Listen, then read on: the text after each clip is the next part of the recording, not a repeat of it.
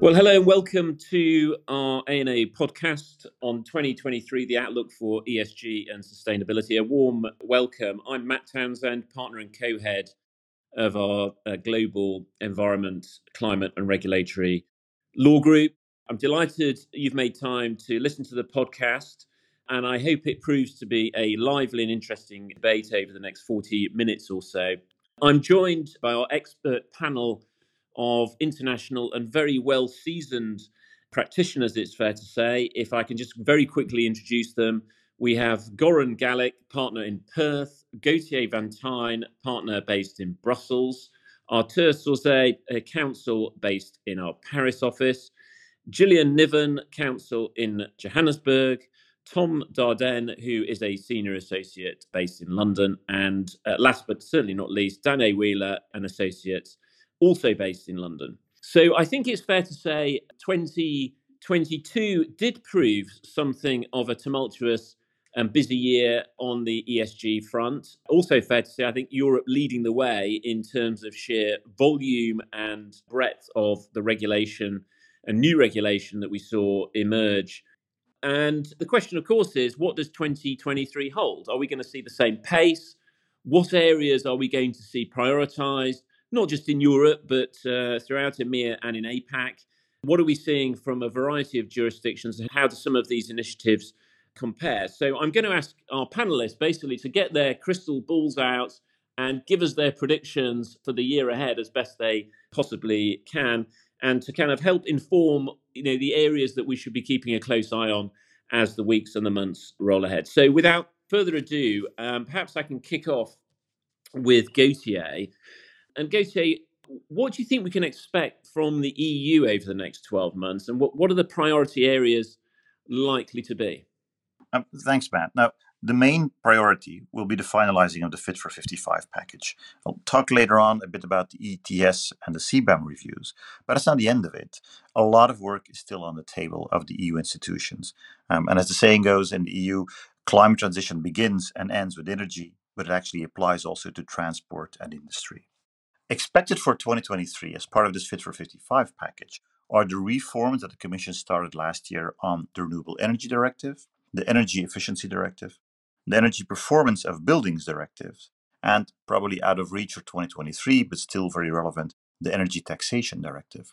On top of that, also scheduled for 2023 are new initiatives that the Commission started in July 2021 as Fit for 55 package, which includes maritime emissions, sustainable aviation fuels, and methane emissions.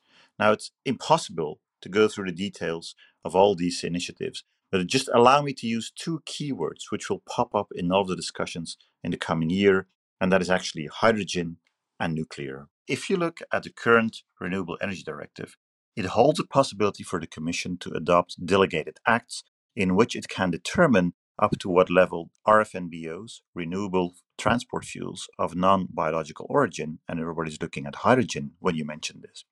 The Commission can determine what levels of greenhouse gas emissions can be associated with green hydrogen, what level of additionality. So should green hydrogen only be based on new or retrofitted renewable installations, etc. That's something which the Commission can do.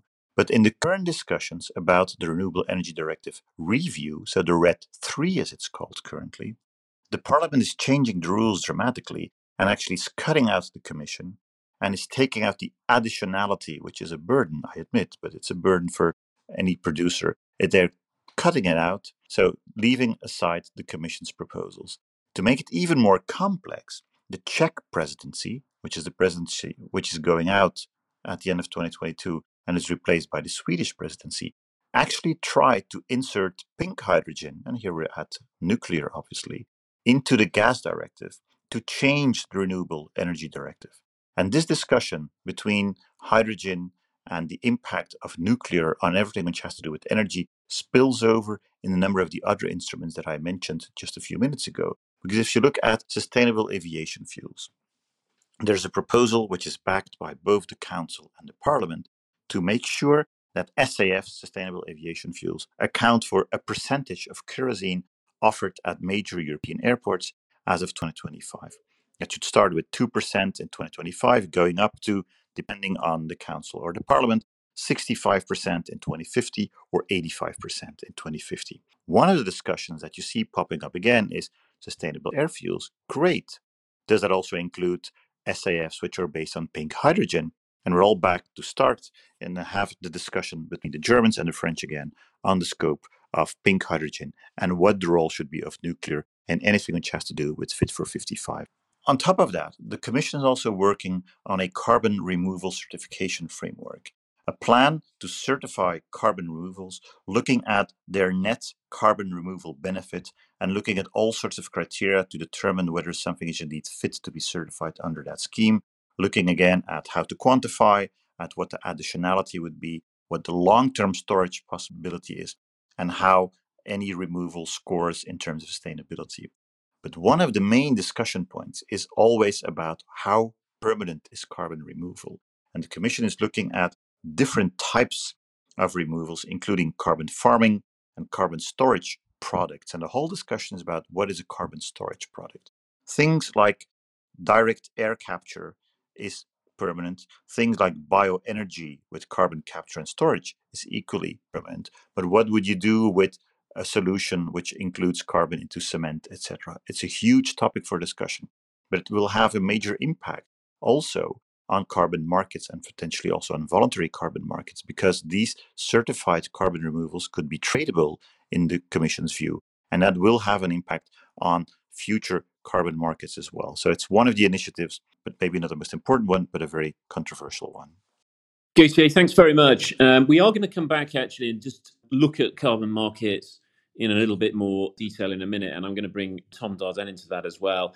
And I also want to ask you, but I'm going to hold fire on this one until we've heard from a couple of others around the possible reforms to the European emissions trading scheme, because I know there are a couple of things in the pipeline on that. But if I can just switch tack a little bit. So I'd just like to bring Arthur in actually and change tack slightly. 2022 was most certainly the year where there was increasing focus on supply chains and supply chain risks, as well as corporate reporting. A lot of focus around TCFD.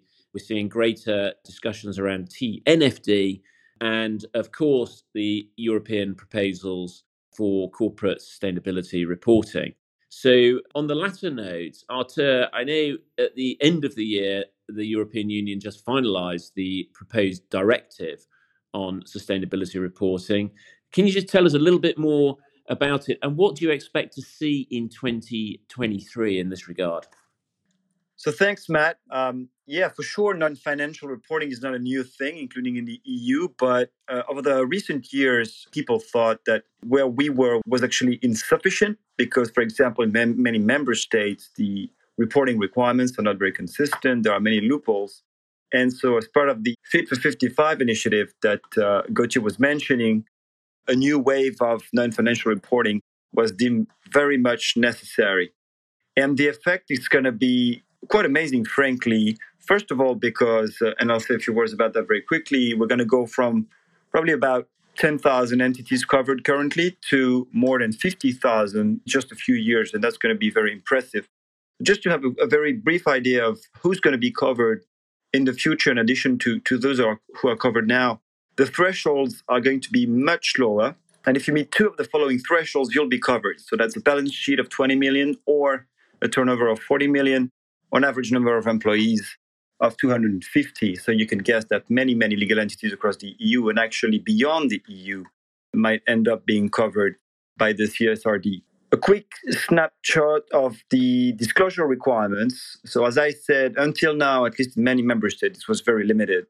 But EFRAG, which is an entity working for the Commission with a kind of a public-private stakeholders approach, they've been working for more than 2 years. And it's a work that's been closely followed by a number of people, including us, of course. And the end result, it's not finalized yet completely, but we have a good idea now of what's coming up, is really, really impressive. So just to give you a brief idea, it's going to be about 300 pages of technical requirements with the detail. It's going to be more than 100 individual requirements. And interestingly, actually, it's going to cover the whole ESG spectrum, but it's going to make the ESG concept officially some kind of a regulatory concept, which wasn't really per se until now, because these requirements I was mentioning are going to be classified under environmental, social, and governance. So it really makes it official, which I think is quite interesting. So one example of requirement, just one, in the climate space. So companies in the future will be looking at full certified Scope 1, 2, and 3 reporting in terms of GHG emissions. And then also full disclosure on the strategy of the covered entities, including on how they actually align with 1.5, so not 2, but 1.5 degree objective of the Paris Agreement. So certainly a challenge for many companies which don't yet have a strategy today. Next steps very briefly. So finalization of these requirements that I mentioned. It's not completely finalized yet. And of course, next step for companies. And I think two things to bear in mind here. First of all, really try to determine when and if it becomes applicable to you. There's a timeline for that, but I think many people will be surprised how quickly they're going to be covered. Second, how do you get prepared? And for example, for those companies who will be covered in 2025 for financial year 24, actually, it ends up meaning that you need to have all of the legal, technical data infrastructure ready for January 1st, 2024, so less than a year from now, so that you get the proper data and then can do the reporting next year. So really a lot of work and also a lot of spillover to other things that we'll talk about, especially climate/ESG litigation. So with that, back to you, Matt.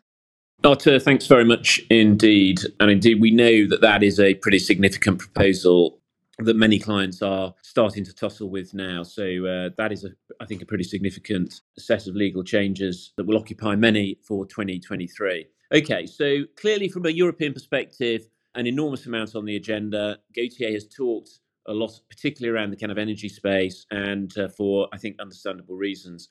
The question, of course, is then what's going on in the UK, and are we seeing the UK government follow suit? And I'd just like to turn to Danae to help us guide us through that for 2023. Danae. Thanks very much, Matt. The direction of travel in the UK is for more sustainability requirements.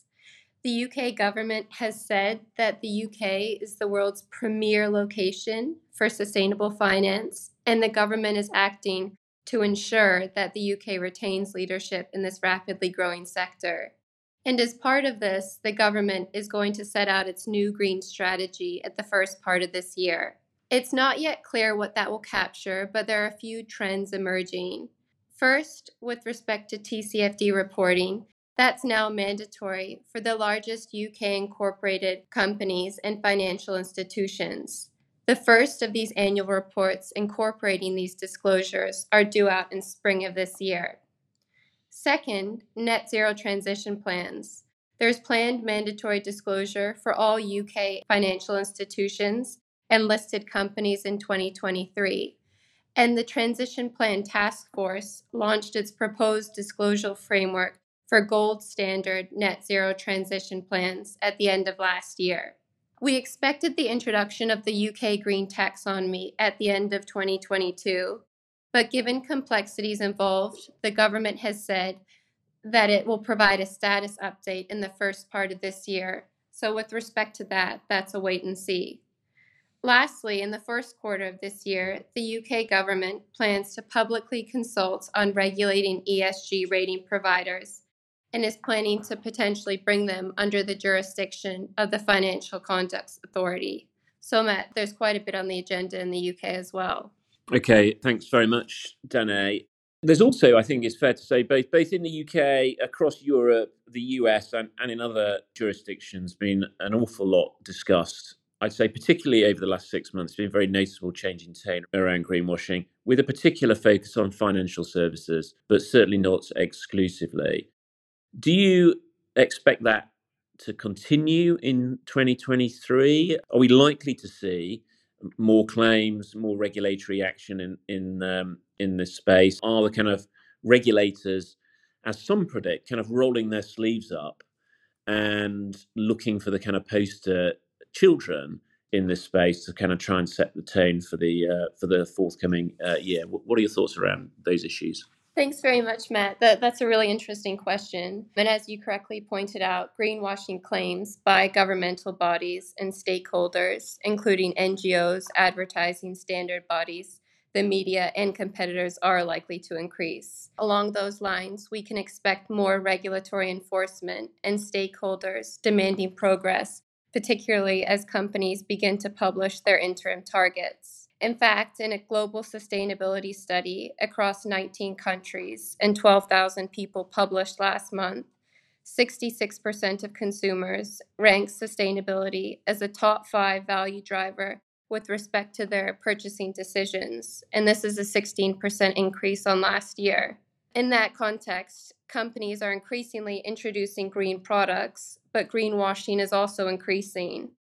And in fact, research carried out last year by the EU Commission found that 42% of green claims across websites, across a variety of business sectors in the EU, were exaggerated, false, or deceptive. And reflecting this growing unease, the regulators are responding. And in particular, they are increasingly scrutinizing claims of green and sustainable products. In the UK, the Financial Conduct Authority is proposing to introduce sustainable investment labels to financial products, as well as a general anti-greenwashing rule. And this rule will require all regulated firms to ensure that sustainability-related claims, naming, and marketing are clear, fair, and not misleading, as well as consistent with the sustainability profile of the products. And this rule is intended to come into effect, at least provisionally, from the end of June of this year. In Europe, briefly, the European Securities and Markets Authority is consulting on guidelines for fund names using ESG or sustainability-related terms, while in the US, the Securities and Exchange Commission is proposing to amend disclosure requirements on fund names that suggest a focus on ESG, including green factors. So these regulatory and compliance risks will be particularly compounded for companies operating across multiple jurisdictions. So yes, Matt, a lot's happening. Danae, thanks very much. And of course, the word that has not yet been touched upon, I don't think Gauthier mentioned it either, actually, is of course taxonomy, or indeed I should say taxonomies. And that I think we would all expect to continue to gain greater focus, not just in Europe actually, but across the globe as we see the proliferation of taxonomies. And that obviously is arguably very helpful in the context of greenwashing. Although, as we all appreciate, many taxonomies are themselves quite big beasts in terms of how you apply them to major institutions. So I think prediction number one, from me at least, is expect much greater tagging of initiatives, and particularly around greenwashing for obvious reasons, but not exclusively, to taxonomies as they continue to emerge. And as we start to see the level 2 rules emerge, which will hopefully, and I am optimistic on this, but hopefully make life a little bit easier for companies trying to put the taxonomies into practical application, which I know has been challenging in a number of contexts. So in the middle of the spider's web, as it were, I think taxonomy definitely sits there. I want to come back actually to greenwashing if we have time for a further discussion on this, but let's just change focus a little bit. And again, the kind of topic of conversation with many clients in 2022 was around the kind of litigation base. And looking at the data, we are clearly seeing a steady rise in climate litigation. I use that phrase pretty broadly, I have to say, but around the world. And it's going to be interesting, I think, how that shapes up for 2023. And I want to bring Arthur into this because France appears, whether by design or accident, Arthur will hopefully tell us, has become something alongside the Netherlands of a jurisdiction of focus in this regard. But Danae, just finally with you, can you just help us set the scene and indeed give us your predictions for 23 on the litigation side and what we should expect to see? I'll begin by just briefly painting the background picture. So over the last year, 70% of climate litigation cases were brought against governments. And in the private sector, fossil fuel companies have been the most common defendant. And then in terms of jurisdiction, most cases were filed in the US, followed by Australia. And these are the trends that we've seen over the last couple of years. But for this year, I expect we'll start to see claimants cast their net more broadly. So, for example, strategic litigation is increasingly being used to attract publicity, obtain disclosure of documentation and information, and pressure businesses and firms to change their behavior.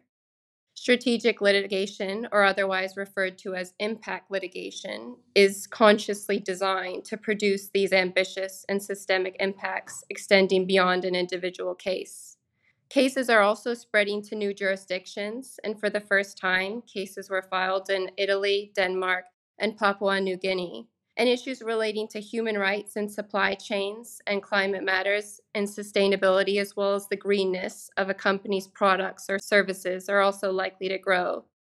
And in this sense, we're also likely to see more sophistication with respect to greenwashing claims. Claims will move away from overt misrepresentations about a company's sustainability ambitions towards omissions or implicit misrepresentations. And there'll be increased scrutiny of scientific evidence underpinning such claims. And lastly, we're also likely to see more cases explicitly concerned with the climate and biodiversity nexus, particularly as there's growing focus on the impact of biodiversity loss on the environment. Danae, thanks very much. So, Arthur, can I bring you on this one then? So, tell us what is happening in France at the moment. Seems to be grabbing the headlines in terms of litigation, particularly around supply chains. What can we expect to see? Yeah, thanks, Matt. I think what Danae has just described in terms of the general trends apply very well to France. And it's fair to say that this country has been a front runner for climate litigation and more generally ESG-related litigation. So you asked earlier if it's by chance or by design, and I think it's the latter, really. Not so much, actually, because France has been anything particular in terms of litigation against the state. We've seen that in many countries, the Netherlands and beyond. But I think what really makes France special is the litigation cases that we see against private companies. We've seen that in the US, we've seen that with the Netherlands and the Shell case, but France has really a lot of varied cases going on. The main reason for that from a legal standpoint is a French law called the Devoir de Vigilance, which dates back to 2017. And after, let's say, a small learning curve of 1 to 2 years, we've seen litigation popping up, triggered mostly by NGOs. The first wave was targeting energy companies, so that would be TotalEnergies, for instance, but also EDF. And the second wave that we are really seeing at the moment revolves around a very different topic, which is plastics. And that's a new one. I wanted to stress it. So about 3 or 4 months ago, 9 companies from across the supply chain of the plastic industry, so that goes from production to retail companies, received the formal notices, which is a prior mandatory step for NGOs before they can start litigation. And basically, the NGOs are trying to align their argumentation on what's been going on with the Paris Agreement, and they're trying to invent a concept of a trajectory to the end of plastics worldwide. And on that basis, fresh off the press, we've heard yesterday that Danone, so it's of course a large group that everybody is aware of, is now facing an actual litigation case before the French court. So really a lot of activity in France, and I would say that it's probably a good sign of what's going to come in other jurisdictions across the EU as well. Arthur, thanks very much. And indeed, I think with a growing focus on supply chains, that is certainly anticipated, much greater focus in that regard. So thanks for that. Okay, well, changing tack slightly, and indeed continent, can I bring Gillian in to the discussion? And Jill, much was made, I think it's fair to say, of COP27 in Sharm last year as the kind of so-called Africa COP. Does that represent, do you think, a kind of shift in African nations starting to flex their muscles a little bit around the climate negotiating table? Or was it kind of pretty much business as usual, would you say?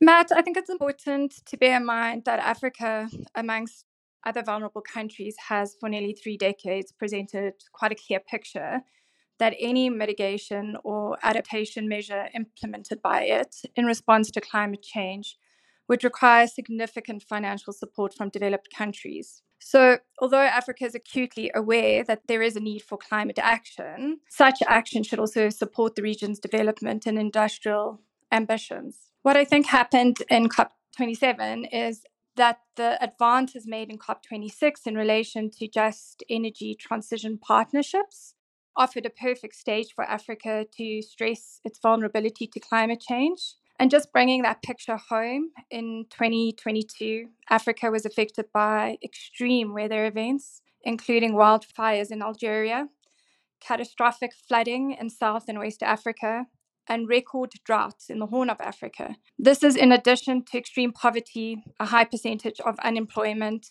underinvestment in infrastructure, fiscal crises, and political uncertainty. So I think COP27 just offered that stage to really highlight the unique issues that Africa needs to deal with. Climate finance took central stage at COP27, with developing countries voicing their concerns that developed countries' commitment to provide the $100 billion annually has not materialized. And this is while the need for finance grows. It stated that only 85 billion was raised in 2020 of that 100 billion commitment. In addition to the concerns regarding the financial gap, Africa has also asserted its dissatisfaction with the way in which funding is provided. Predominantly, funding is provided in loans, and this has only increased the debt burden of already debt-stressed countries. The African Development Bank estimates that Africa requires an annual average of approximately $124 billion to adapt to climate change impacts, and only currently receives $28 billion a year. So COP27 then saw what we find a groundbreaking outcome, which is the Loss and Damage Fund, and essentially provides that nations particularly vulnerable to climate crisis will be aided by developed countries. There is agreement of a worldwide energy transition and the implementation of Africa's green infrastructure development. So the Loss and Damage Fund essentially provides a framework for developed countries to compensate developing countries that have suffered the impact of climate-related damage to infrastructure. Obviously, a significant development, as approximately 7 out of the 10 world's most climate-vulnerable countries are found in Africa. So some good news, but there are still concerns that remain over the lack of clarity on the size of the Loss and Damage Fund. There are voices being echoed. There's an urgent need to look into the details in terms of what will operationalize those funds. Will the contribution net be widened to include private sector? Will innovative mechanisms such as a sustainable smart financing be considered? Africa hopes to see movement in 2023 regarding the quality of funding, the timelines, the instruments, the sources, and the access, and substantive discussions regarding the shared definition of climate finance and details regarding Article 2.1c of the Paris Agreement, which calls for consistency of global financial flows from the Paris Agreement. Jill, thanks very much. So there's certainly a huge amount of interest and excitement around the Loss and Damage Fund in particular. So it's going to be fascinating, I think, for 2023 and particularly the lead up to COP28 in the UAE as to how that evolves. So I think we'll all be kind of keeping a very close eye on that. Kind of outside the kind of some of the key strands of COP27, what else do you think we should be expecting in Africa as regards climate initiatives, ESG programs over the next 12 months? So one of the quite exciting outcomes of COP27 was when South Africa launched its new Just Energy Transition Investment Plan, which is informed by a number of policy documents, including its newly published Just Transition Framework.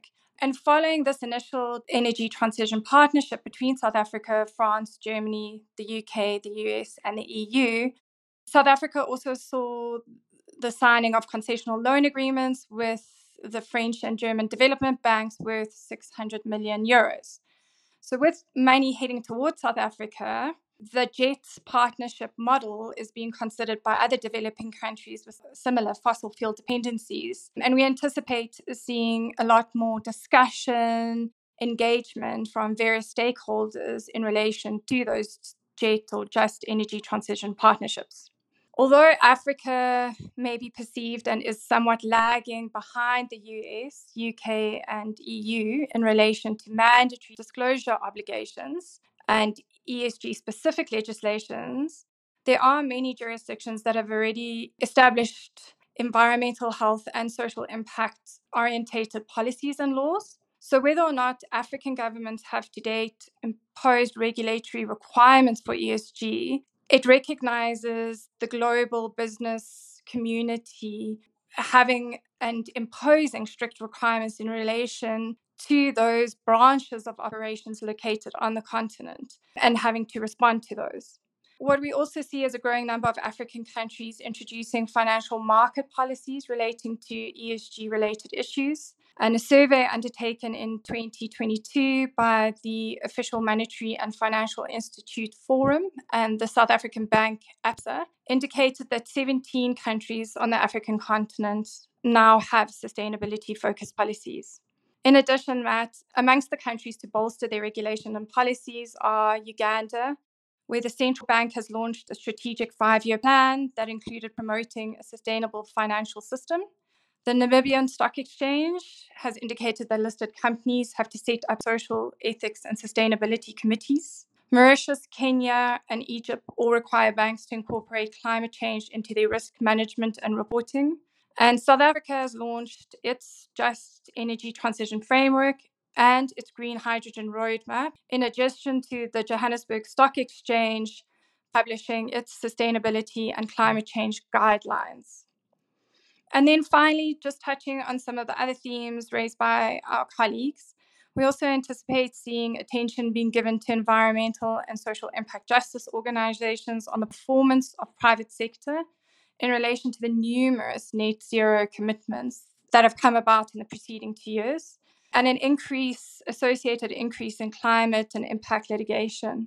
We also see these NGOs and activists putting a close eye in terms of the quality of disclosure being offered by the companies, particularly where the country has published a green taxonomy.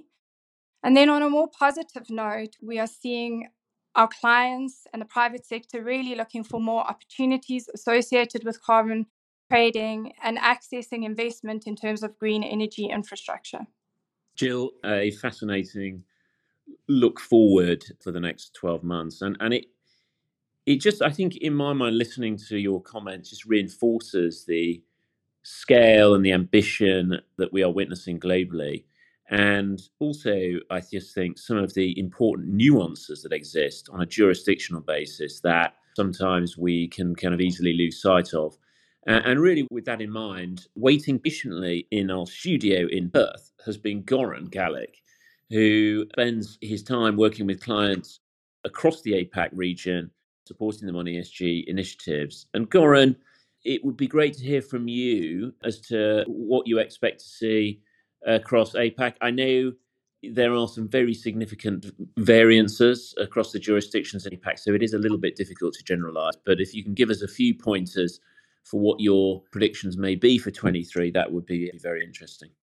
So thanks, Matt. I think in terms of what we're going to see in APAC, it's very much a similar template to what we've been discussing and seeing in the other regions.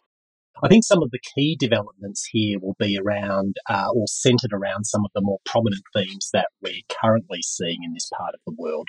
And the first is around taxonomies and classifications that you've already touched on earlier, really the rules for how we define what sustainability means. And since the EU taxonomy, which is obviously seen as the gold standard, there actually has been a proliferation of taxonomies across APAC. China was a front runner with its green bond catalogue in 2015, but others are catching up, and Indonesia and Malaysia are really good examples, although I don't want to single them out for any particular reason. Indonesia's taxonomy, for example, has the same general framework as the EU taxonomy, so a green activity that has to positively impact the environment. It can't do significant harm to other aspects of the environment, and it must meet minimum safeguards. But there are also some key differences, including around the fact that it does use a traffic light system, and its concept of minimum safeguards doesn't incorporate broader international human rights and labour standards in the same way as under the EU taxonomy. Malaysia's taxonomy is also a traffic light approach, but a big difference is that the Malaysian one is principles-based in the same way as the EU one, but in a much looser and more localised way. So while this proliferation of taxonomies across some key APAC jurisdictions does give clarity on what sustainability means in the different parts of the region, it's also pretty clear that there is fragmentation and some major discrepancies emerging, including around, minimum standards and sectors that are covered and eligibility criteria and the like. So this is going to have to be managed moving forward, especially for the sake of investors in jurisdictions with more stringent taxonomies, such as the EU, who are going to have to be tackling how they leverage investment opportunities presented by the Asian taxonomies while obviously avoiding greenwashing. For ASEAN members, the ASEAN taxonomy for sustainable finance might be one solution. So the ASEAN taxonomy does look to sort of define a common understanding of what's sustainable across the member states. How it's going to work isn't quite settled, but it will involve a principles-based framework, and there will be additional technical screening criteria for certain activities across certain sectors. It's also worth mentioning disclosure. We are seeing some real developing trends around disclosure and reporting in a number of APAC jurisdictions. So across the jurisdiction, we're seeing a rise in reporting obligations, or at least reporting expectations for both corporates and financial firms, particularly under the TCFD framework. Corporates are obviously coming under pressure from investors who need to make sure that their investments are backed by solid evidence and aren't greenwashing. So in APAC, we're seeing the stock exchanges and the corporate and financial regulators really taking a lead in driving a lot of the change that we've seen in this region. Currently, reporting is on a comply or explain basis in most jurisdictions, but we are starting to see a trend towards harder reporting requirements, particularly when it does come to the TCFD framework. So in Singapore, climate reporting will need to be aligned with TCFD for issuers from this year. In Hong Kong, certain financial firms will need to make TCFD disclosures also from this year.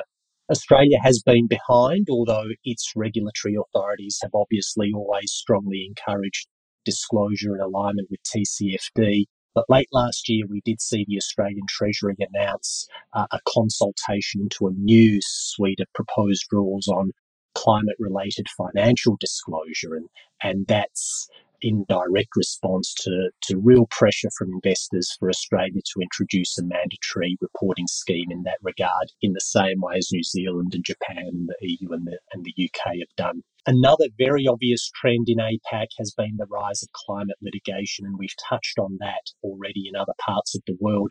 When we talk about climate litigation in APAC, we're really talking about Australia, which does rank number 2 in the world for most number of climate claims after the US. In recent years, we've seen a number of Australian climate-related claims, some of which are first of kind, generally under this strategic litigation banner that Danae has spoken about, but they include claims against pension funds and the Commonwealth Government for failing to invest or for issuing bonds without regard to climate risk. We've seen claims on behalf of Australia's future generations against proposed expansions of coal projects based on climate impacts. But probably the most notable has been a recent claim against Australia's largest LNG corporate, alleging greenwashing in statements that it made in its last annual report. It's brought by an activist shareholder group. It's the first greenwashing claim of its type in the region. It's very much early stages and difficult to give a view on prospects. But what I would say is that it does signal the very strong likelihood of activist shareholders really continuing to scrutinise statements that corporates are making, especially energy corporates, in the context of climate strategy and climate risk. But having said that, it's also worth saying that for corporates, they can well better manage these risks when they organise themselves around something like a TCFD framework on their disclosures when it comes to climate and broader ESG matters. And then finally, one aspect that we're having more and more conversations with clients about is whether climate issues will move the needle on directors' duties. And actually, corporate governance regimes in APAC jurisdictions are now starting to expressly recognise the very key role that a board plays in ESG and the management of ESG risks. So in Singapore, for example, boards of listed companies must consider sustainability issues when they formulate strategy. They also must undergo training in sustainability. So overall, we're seeing a very clear and significant shift towards viewing climate risk as a foreseeable financial risk that has to be considered by a board in the same way as any other financial risk. So questions around climate change are no longer about whether directors should consider to report on climate issues. The focus now is very much shifted to how directors need to evaluate and oversee an action strategy on climate issues and whether that action and strategy is robust enough to discharge their duties. And in Australia, there has actually been a series of legal opinions, public legal opinions by a very prominent Queen's Counsel, and they've had an important role in driving the Australian discussion on all of this. Those opinions say that under Australian law, it's quite conceivable that directors who fail to consider climate change risk could be found liable for breaching their duty of care and diligence as directors. And in subsequent opinions, he's pointed to the fact of the Paris Agreement coming into force and the development of TCFD as an international standard as factors that now significantly elevate the standard of care that's required of a reasonable director when it comes to climate risk. And the regulators here are actually looking to those opinions and sort of making statements to the effect that those opinions reflect an accurate statement of the law in this region. Goran, thank you very much.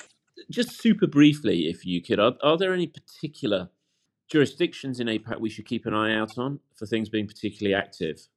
Yeah, I think really it depends on what the particular issue is, Matt. I think in terms of taxonomies, it's definitely going to be interesting to see how the ASEAN taxonomy develops and works in practice, especially on how it fits in with and reconciles the various local taxonomies. On disclosure, the Australian consultation into climate-related financial disclosure is one to watch.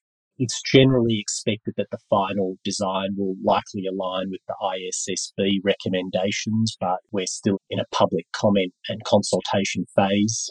I think in Australia, we'll see closer focus and scrutiny of corporate statements and disclosures by activist shareholders and also by regulators. So corporates, I think, do need to look at aligning their climate strategy with TCFD as part of their broader climate risk management plan. And that's equally equivalent to directors when they're assessing their own standard of care and diligence on climate risk.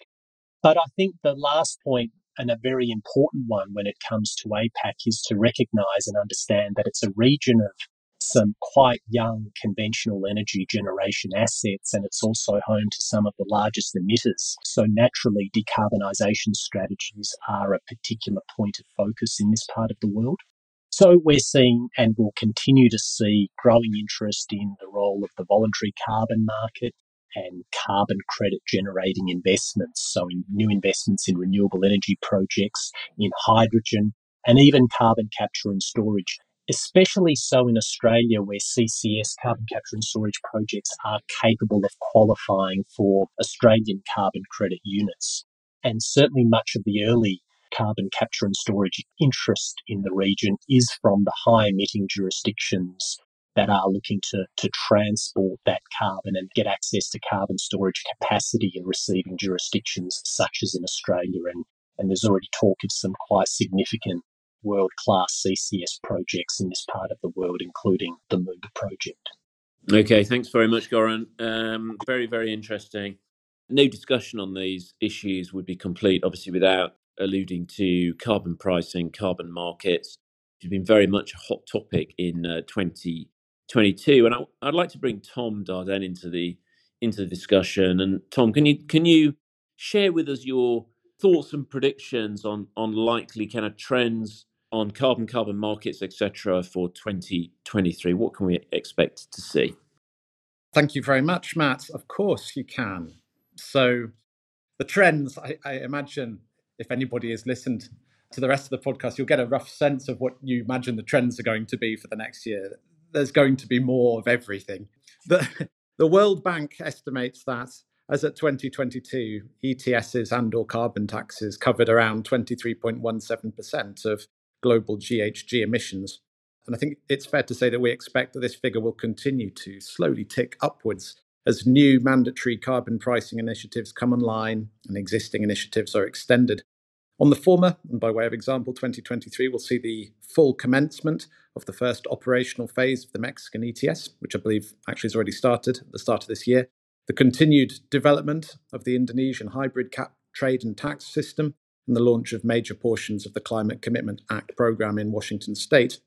On the latter, expected examples include the anticipated establishment of the EU CBAM, which is expected in October of this year, as well as the extension of the Chinese ETS beyond the power generation sector. So, yeah, we're going to see new initiatives, extension of existing initiatives.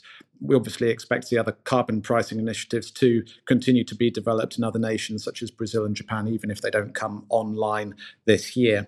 Clearly, there's no global carbon price as of yet. The IMF estimated that there was an average price of around $6 per ton of CO2 globally at the midpoint of 2022. But it also noted that this price needs to rise to around $75 by 2030 to limit global warming. So it's going to be a massive challenge, and we're still very much at the start of our journey here. So international agreements will be key to moving matters forward in the carbon space and the carbon pricing space. At the international level, we'll see the continued negotiation and implementation of the Article 5 and 6 frameworks, most notably at COP28 in the UAE.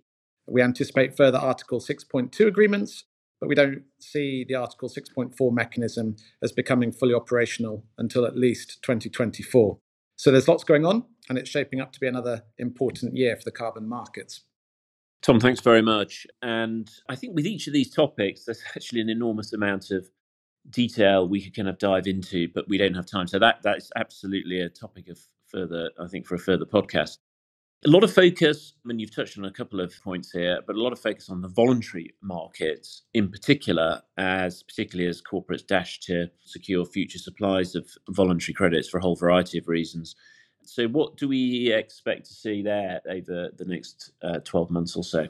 So there's been a significant increase in the number of corporate commitments to net zero made in the last 12 months, and I think we can expect that trend to continue for sure.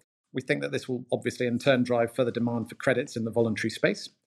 An increased number of participants, coupled with growing concerns about greenwashing and litigation risks, as alluded to by Danae earlier, together with increased investor awareness in this space more generally, will, however, result in increased scrutiny on the quality of the credits that are being bought and the claims that are made in respect of them.